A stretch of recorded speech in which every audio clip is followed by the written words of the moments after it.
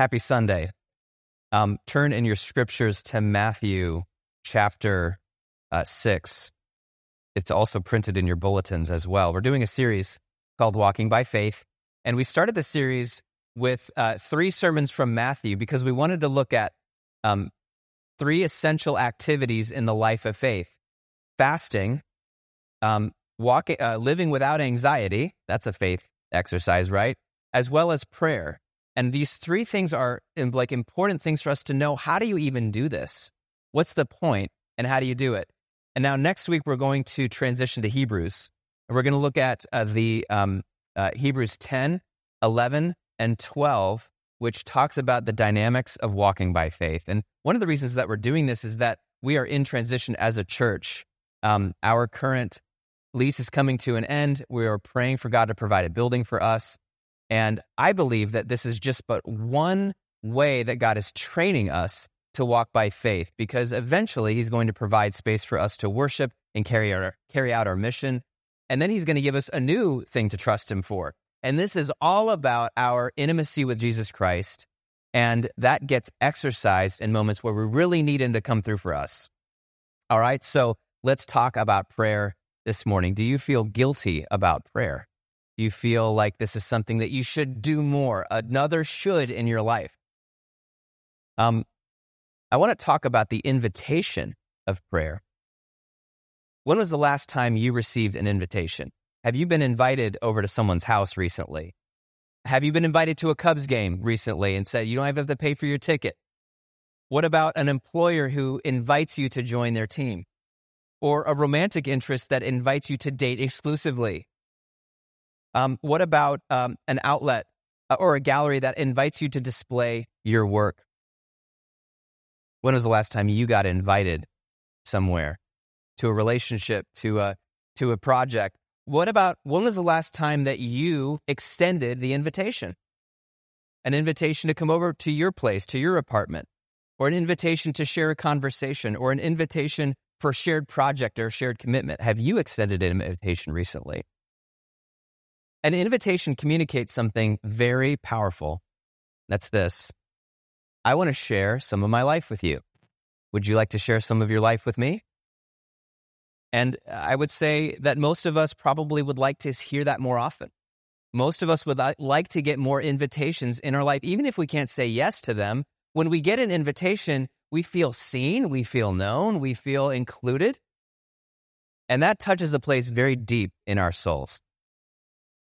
One writer on the spiritual life says this about invitations. Quote, one of the reasons I love a good invitation is that I get tired of being told what to do. Amen? With a true invitation, this person writes, there is no coercion, no forcing, no guilting, just an open-hearted welcome and the freedom to say yes or no. Most people would probably say, I'd love more invitations and fewer people telling me what to do. Now, Jesus Christ, in His teaching this morning, is going to offer an invitation to draw near to God in prayer. And from Jesus, we're going to see that we are seen and loved and wanted and invited into a close relationship with His Father. There's no forcing, there's no guilting, just a straightforward invitation to enter the Father's house, sit at the Father's table. There's a chair waiting for us. He wants to talk to us. There's a conversation that the Father would like to have with you. Did you know that? And He's going to invite us. And He's also going to teach us how to do the inviting. He will show us how to invite the Father to make Himself known in our world. And we're not going to be coercing God or telling Him what to do. We're going to be inviting Him to reveal Himself. So really, there's 2 parts to this message. The one invitation is the Father's and Jesus' invitation to hide ourselves, actually, to hide ourselves in the Father and in the Father's world. But then the second part of the invitation is for us to invite God to reveal Himself in our world. And we need both. We need to be able to hide ourselves in God. And we need Him to make His goodness known in our world, to reveal Himself in our world. So let's look at the first part, an invitation to hide ourselves in the Father's world, Matthew 6, starting with verse 5. Here's Jesus instructing us how to pray. When you pray, you must not be like the hypocrites, For they love to stand and pray in the synagogues and at the street corners, that they may be seen by others. Truly I say to you, they have received their reward. Now here, Jesus is going to warn us against praying as a way to get noticed, just as another way for people to go, yay, good job, you're a special person. The hypocrites of Jesus' day were the play actors. This is like a very specific, it's almost like a vocation, people who act for a living, and that's a good and right vocation. But here he's saying, like, don't pray theatrically. If you're praying theatrically, you're not praying, you're just putting on a show. You're just in a play that happens to include prayer. But the whole point of it is to get you attention. And that's actually not prayer at all. We all actually love to be noticed, and there's a need to be noticed that we have. Being seen feels good. Being seen also has a reward. Because when people notice us, that leads to invitations to hang out, to get hired, doors open if we get noticed. If you have ever been in a job search, you know that you've got to have some measure of visibility, don't you? You've got to be able to be seen. Otherwise, you're just one sliver in a stack of resumes, never to be gone through. Jesus acknowledges that raising our profile has a reward. He says they have received their reward, that in their time, there was a social reward for praying in the right way with the right intonations, being in the right spot in the street corner. And, Jesus is actually not saying you can never pray publicly. He himself prayed publicly sometimes, but he wasn't doing it for the purpose of being seen. You see, these people Jesus is talking about, they appear to be praying, but they haven't really connected with God. They haven't prayed. They haven't walked by faith. They're still operating on the basic principles of the world, which is publicity and power and performance. These things have some power in our world, but it's not prayer. And Jesus is going to say, hey, don't play that game. I've got a better way for you. And the better way is described in verse 6. When you pray, go into your room. And this word you can translate, essentially broom closet. Seriously. It's a it's the smallest room in a small house. And he says, go into your room and shut the door and pray to your Father who is in secret. Remember that phrase. And your Father who sees in secret will reward you. So the Father is in secret, but also the Father sees in secret. And I just have to acknowledge the brilliance of Jesus Christ to use short phrases to describe rich, profound realities. Jesus tells us that the Father of our Lord Jesus Christ dwells in secret. Consider this, my friends. This is the Almighty God. He's the creator of all things visible and invisible. He's the fountain of life. He's the source of all goodness. This Father sits on a mighty throne, surrounded by peals of thunder and elders worshiping him forever, and archangels and angels surrounding the throne. Living creatures. He's worshiped forever by saints who give him glory, honor, and praise. And yet, the God of our Lord Jesus Christ, the Father of all, dwells in secret. Isn't that amazing? What does that mean? That means that to our eyes, he's unseen. We cannot see the Father. His ways are often unseen to us also. We don't always know what he's doing. There's tons of things happening in our world and in the heavenly realm that we don't see. Now, Jesus describes his kingdom a lot, the kingdom of heaven, as a mustard seed that's hidden in the ground that no one sees for a while. And that kingdom, that mustard seed kingdom, is made up of all kinds of people who are like that mustard seed. They're like buried in the dirt, as it were. People described in the Beatitudes, the hungry, the meek, the sad, people who long for the world to be made right, the falsely accused. It's made up of secret mustard seed acts of justice and mercy. It's made up of people sharing the gospel in ways that to them feel kind of weak and not having much power. God dwells in secret. He's humble, my friends. God is humble. He's glorious, yet he's humble. He's not a bragger. Yet he doesn't need to brag. He doesn't need to show off. He's not a hypocrite. Isn't that refreshing to know? God is not a bragger. He's not a hypocrite. He invites, but he never coerces. And we are invited to join him in his secrecy and have a genuine conversation with the Father. No one is judging our prayers. Isn't that refreshing? We can go into the secret place with the Father and no one is like watching to see, how godly are you? They're just not there at all. It's just us and the Father having a real conversation.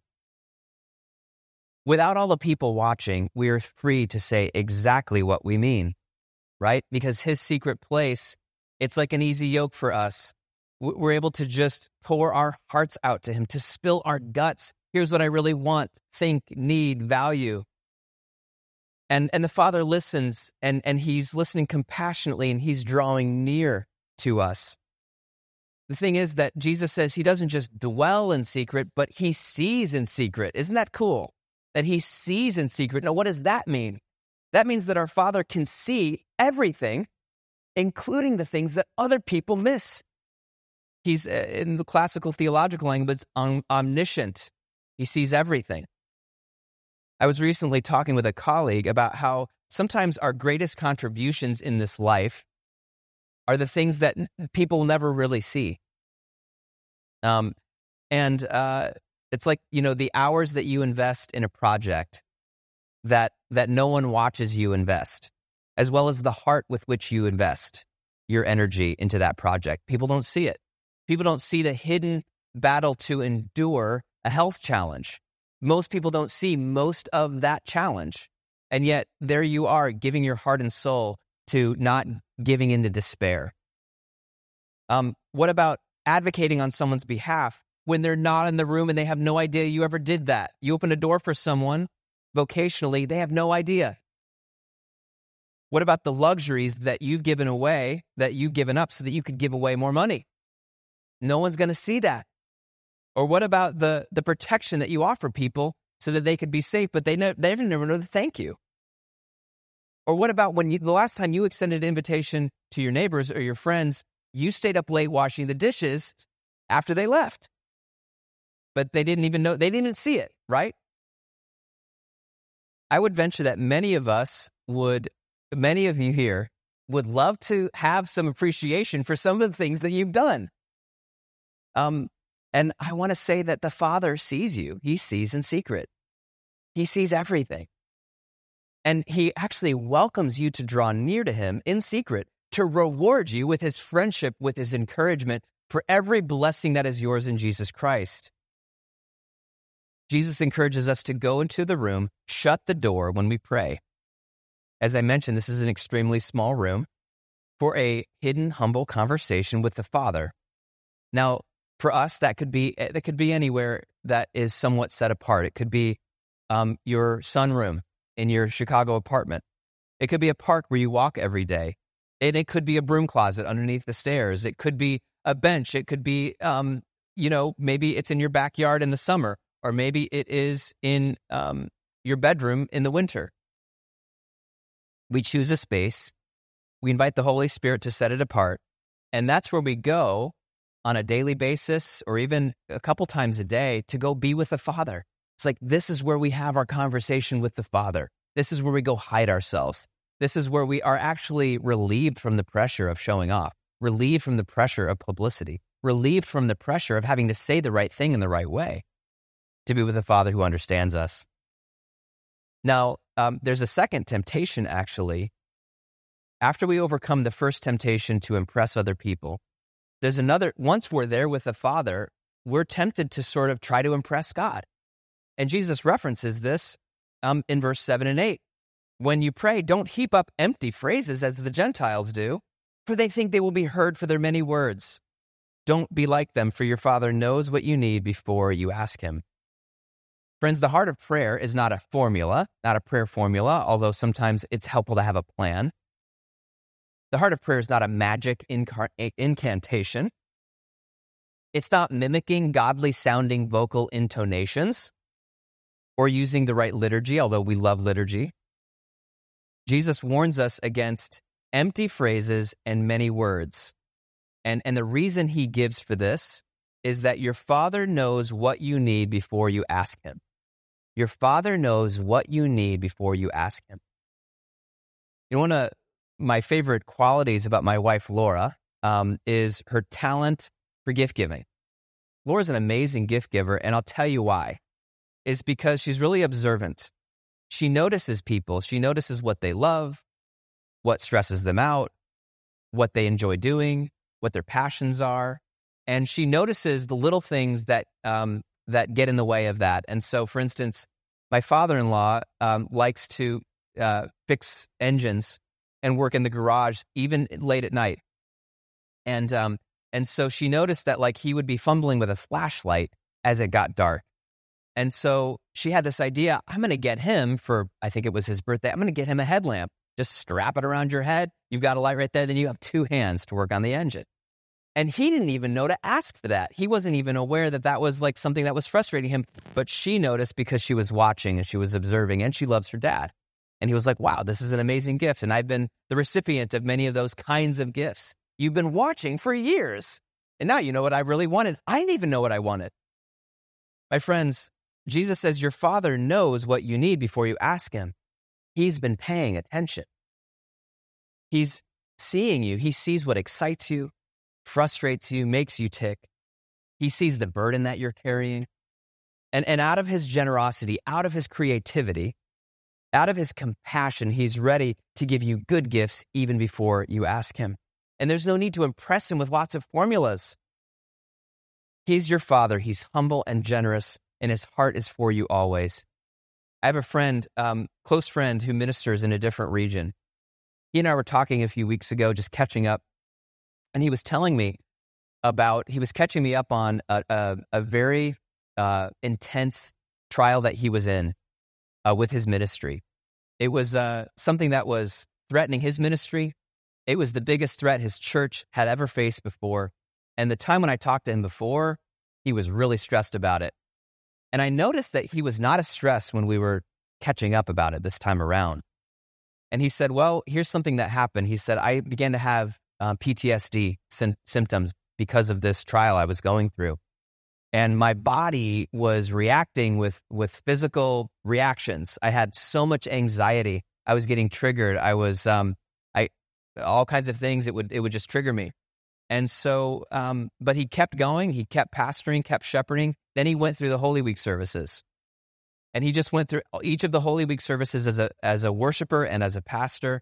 And he felt the presence of God, And by the end of Holy Week, he realized, my anxiety is gone. My PTSD is gone. And then he realized like how much of a burden he was carrying. He didn't even know to ask God to take it away. He just thought he was just living life. Then he realized God actually gave me a very significant emotional, even physical healing, and I didn't even know to ask for it. My friend took up the invitation to hide himself in the Father. Not for a specific outcome, although outcomes are important. But he just hid himself in the Father's world, and the Father, out of his generosity, took care of him. That's the kind of Father that we have. That's the kind of Father that Jesus invites us to go see in secret. The Father saw his burdened soul, saw the stress he was carrying, saw the people he was serving, and rewarded him before you could even ask for a reward. And that's what the Father will do for us as well. Charles Spurgeon once said this: to pray is to enter the treasure house of God and gather riches out of an inexhaustible storehouse. I'll say it again. To pray is to enter the treasure house of God and gather riches out of an inexhaustible storehouse. And Jesus invites us into that storehouse, into that secret place, into the Father's world. Even as we say yes to that invitation, we're also called to give an invitation. And that invitation that we give is we invite the Father to reveal himself in our world. We invite the Father to reveal himself in our world. Jesus instructed us to pray like this. This is verses 9 and following. Our Father in heaven, hallowed be your name. Your kingdom come. Your will be done on earth as it is in heaven. So our Father dwells in secret, our Father sees in secret, our Father rewards in secret, and he's so very humble. But my friends, don't you long for this good God to reveal himself in our world? Don't you long for the secret and hidden goodness of God to be shown in ways that people can't see right now? Don't you long, my friends, for that mustard seed of the kingdom of God to break forth and burst out of the soil of this world and grow into that mighty tree for people to see and take shelter in and find shade? My friends, don't you long for the earth to be filled with the knowledge of the glory of the Lord as the waters cover the sea? Don't you yearn for the meek to inherit the earth once and for all, for the peacemakers to finally be blessed, for the poor in spirit to be given the kingdom of God? Don't you long for the Father to send his Spirit to renew the face of the earth? For the good news of the gospel to be preached, for the sick to be healed, for the anxious to be given peace, for the lonely to be set in families? Don't you long for those who are in spiritual danger, my friends, to be saved? Don't you long for the serpent's head to be crushed once and for all, and for his kingdom to fall? I long for the trumpet to sound and for the kingdom of this world to become the kingdom of our Lord and of his Christ, and for him to reign forever and ever. That's my prayer. I want the Father to reveal himself in our world. We have an opportunity, Jesus tells us, to lock arms as brothers and sisters and to pray something very significant, a prayer that God will answer. We lock arms with our brothers and sisters and we pray, "Our Father in heaven, hallowed be your name." We set apart and hallow your name. Let your kingdom come. Let your will be done on earth as it is in heaven. Your will's done in heaven. Your name's hallowed in heaven. Your kingdom has come in heaven. We are praying for that reality to extend to earth through us, through your people. Reveal yourself, Lord. Could we begin to invite the Father to reveal himself in our own need? One of my favorite things about Abraham Lincoln is that even as he was leading the nation through its hardest trial, which was the Civil War and the division over slavery, Abraham Lincoln not only provided high-level leadership to the United States of America, do you know what he also did? In the middle of the Civil War, he had office hours. I'm serious, where anybody from the United States could come to the White House, line up, and thousands of people would line up, and they would enter the office of the President of the United States, and they would ask him for things. And they would ask him for, one lady asked him for help with a mortgage payment.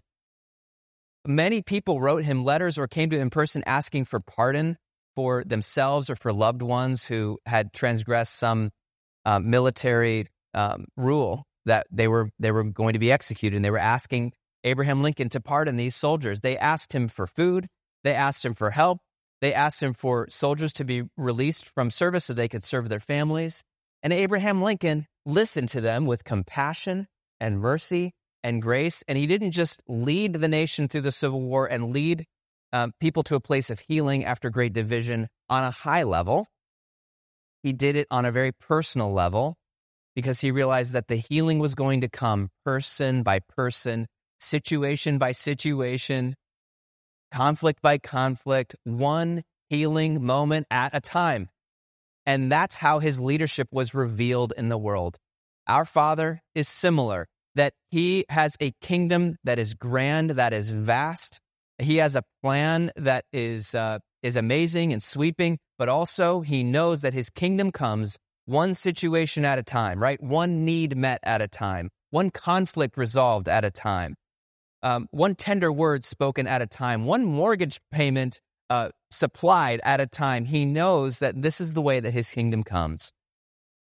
And so Jesus instructs us to pray, "Give us this day our daily bread," praying for provision, and forgive us our debts as we forgive those who are indebted to us, and lead us not into temptation, but deliver us from evil. Can you imagine inviting the Father into each of these situations in your life and say, "Would you please reveal yourself reveal your kingdom in the exact places where I am in pain, where I am in need.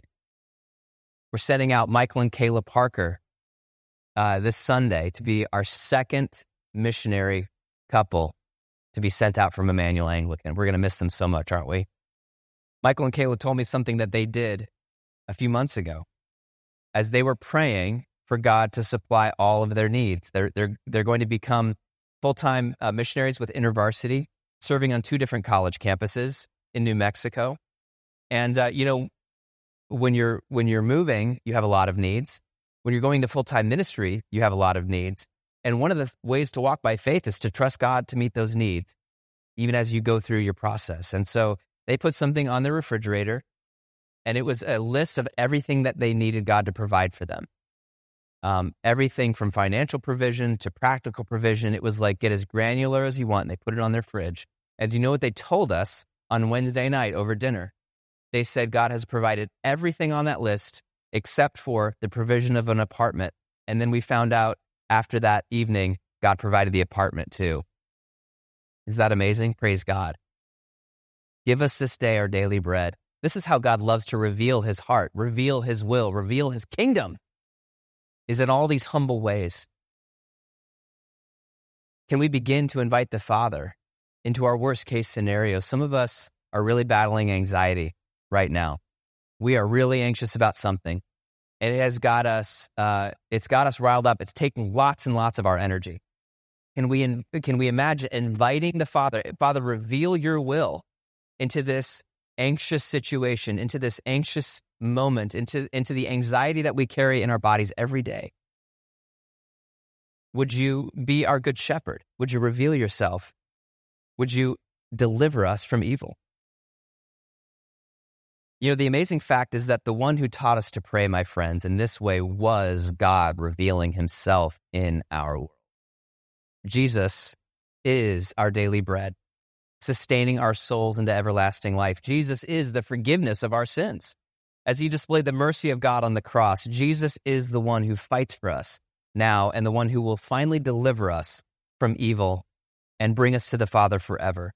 Jesus is the one who this morning not only teaches us to pray, but is the one who reveals the face of God to us. And he offers us the ultimate invitation.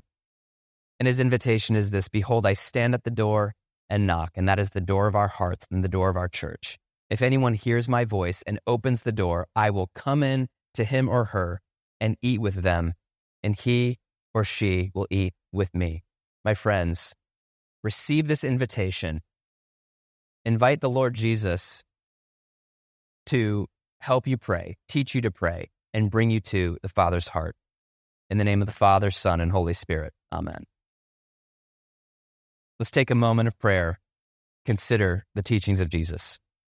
And I invite you to give the Lord one way where you are asking him to reveal himself in your own life. One situation where you need him.